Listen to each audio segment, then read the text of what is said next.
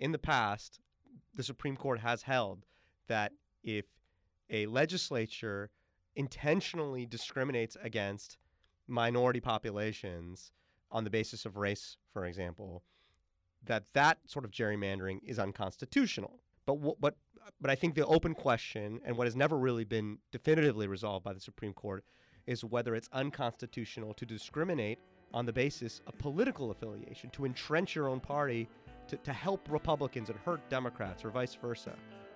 That's the open question.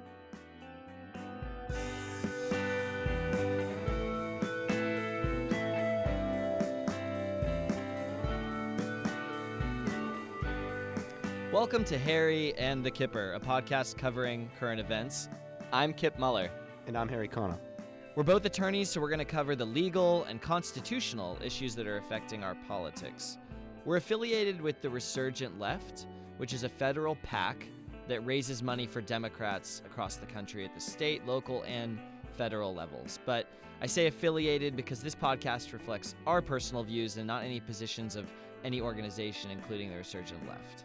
With that said, let's jump into today's topic, gerrymandering.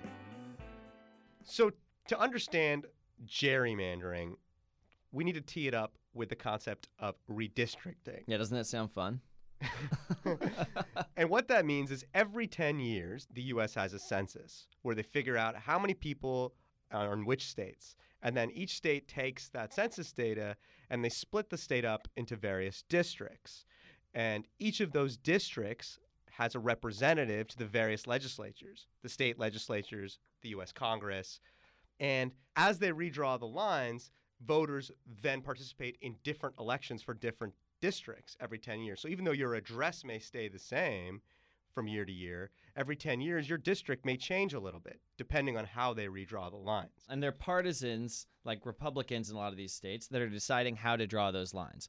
And the governor has the chance to veto. But the thing is, obviously, you can tinker with these lines and make districts favor your party, and that's the problem. I mean, think about it, right? You're drawing the lines for your own seat, right? Right. I mean, what would you do if you were drawing the lines for your own seat? You might draw the lines in a way that preserves your jobs, and that is really the core of gerrymandering. Right, exactly. And a lot of the world has neutral commissions do this kind of thing. Around Europe, people who are in parties in the parliament, they don't get to touch these maps. But here in the United States, we have our elected officials do it. With some exceptions. Some right. states have turned the process of drawing lines over to independent commissions. California is an example. So how do you draw these lines to help yourself out? Let's say you and I are trying to win a couple districts. What are we doing? Well, there are two ways that you might tweak the lines in a way to entrench your job or help your own political party. Mm-hmm. And those two traditional methods are called packing and cracking. Concretely, what this might look like is if fairly drawn districts would result in Democrats getting 51% of the votes in one district and 51% of the votes in another district, and therefore getting two representatives.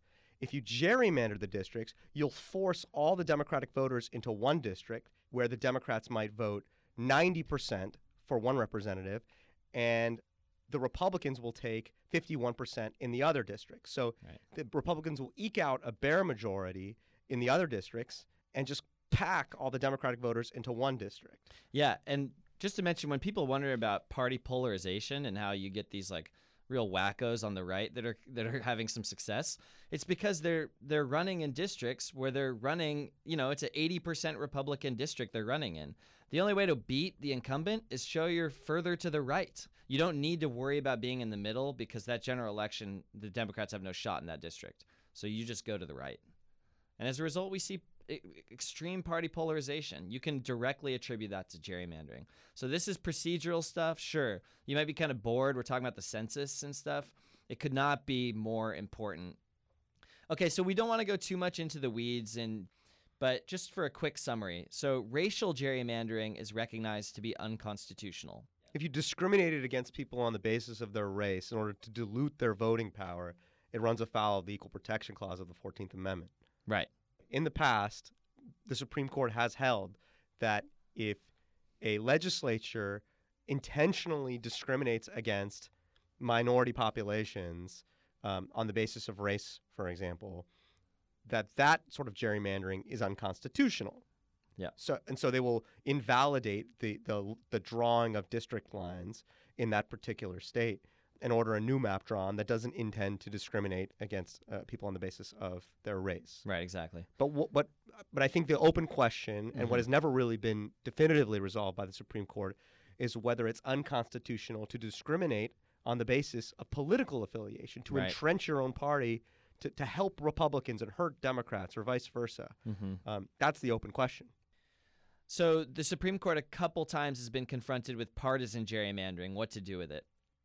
There's a case called Davis versus Bandemer in 1986 where the Supreme Court said partisan gerrymandering does violate the Equal Protection Clause, but they couldn't agree on a standard. Like, how do we decide when a district does, in fact, discriminate and when it doesn't when it comes to partisan gerrymandering? So then Wyeth came around in 2004, and in that case, Justice Kennedy, who very well may be the swing vote for this very important case right now, we're going to be talking about Gill versus Whitford. Kennedy said, district courts, figure this one out. I'm challenging you to figure out some sort of test or a manageable means to determine when partisan gerrymandering has occurred. And that takes us to the case that was just heard in the Supreme Court, Gill versus Whitford, where they're probably finally going to grapple with what's partisan gerrymandering and at what point does it become unconstitutional, if at all. In Wisconsin, Democrats in 2012 won 53% of the total votes across the state. 53%. They were given 39 out of 99 seats in the assembly. Democrats received about 40% or so, of 39 to 40% of the seats in the assembly, even though they won 53% of the vote because of gerrymandering. Right. So, Wisconsin has a long history of dealing with these issues in various court cases, and this is only the most recent in a long line of these. But it represents a pretty important moment because for the first time, the district court has ruled such a map unconstitutional on partisan grounds in Wisconsin, and they've adopted a test that we hope the Supreme Court views as a manageable test for assessing whether a partisan gerrymandering is constitutional or not. So no court has ever said that there can be no political considerations in redistricting because it's inherently a political exercise. Right. So this is really about when is it too political? When has it become so extreme that you're sort of really striking at the core of democracy? And so ultimately the district court adopted the test proposed by the plaintiffs in this case. The plaintiffs being? The people who challenged the map. They sued the state, essentially. They sued the state. It was the Democrats essentially that said this map is so rigged in favor of Republicans, it can't be constitutional. Right. And the test that was adopted has three prongs. And that first prong is that a redistricting scheme is prohibited where that scheme is intended to place a severe impediment on the effectiveness of the votes of the individual citizens on the basis of their political affiliation. So intent. The second prong is that it actually has that effect of entrenchment.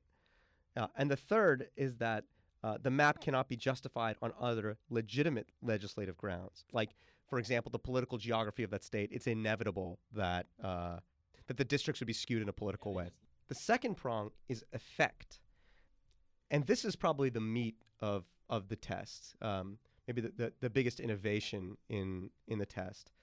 And I'm going to borrow heavily from the district court opinion here in describing what it means to have the effect of severe impediment on the effectiveness of the votes based on political affiliation. And to measure effect, you use what's called the efficiency gap. This is the new thing that's been proposed. And to calculate the efficiency gap, it requires totaling for each party statewide the number of votes cast for the losing candidates in district races. That's a measure of cracked voters, along with the number of votes cast for the winning candidates in excess of the 50% of the votes necessary to secure the candidate's victory. That's a measure of packed voters. The resulting figure is the total of number of wasted votes for each party. And the efficiency gap basically measures how many more votes did the Democrats waste than the Republicans? Right. And ideally, that should be 0. It won't be 0. Nope. All right. But it should be close. What is a wasted vote? Like, give me, A great example of wasted votes is, think about California in the presidential election. If you're a Democrat, California's going to go blue. If you're a Republican, California's going to go blue. Your vote is very much wasted in California compared to Pennsylvania or one of the swing states. That's a good example of a wasted vote. So, you have this conception of like, oh, why should I vote? I know my state's going to go blue or red anyway. It's sort of like that, but applied at the legislature level. And here's why else it matters a lot is because, Hillary was trying to win Georgia. And in a lot of places in Georgia, a Democrat didn't even run at the state legislature level. There wasn't even a Democrat on the ballot. And if there's no down ballot races for people to vote in, and they think that, Trump's going to win Georgia anyways, they don't vote. But if we put people in those positions and they run and people believe they have a chance, it makes all the difference in the world in terms of how many people decide to vote. Yep. So wasted votes really erode our ability to run a true democracy. Okay, so here's why you got to care about this episode, is because our representative democracy is at stake. As long as gerrymandering exists, people's votes aren't counting, and that's happening nationwide. It's happening disproportionately to people of color, minorities in this country, are being silenced by gerrymandering. And right now, in too many places, representatives are choosing their voters instead of voters choosing their representatives.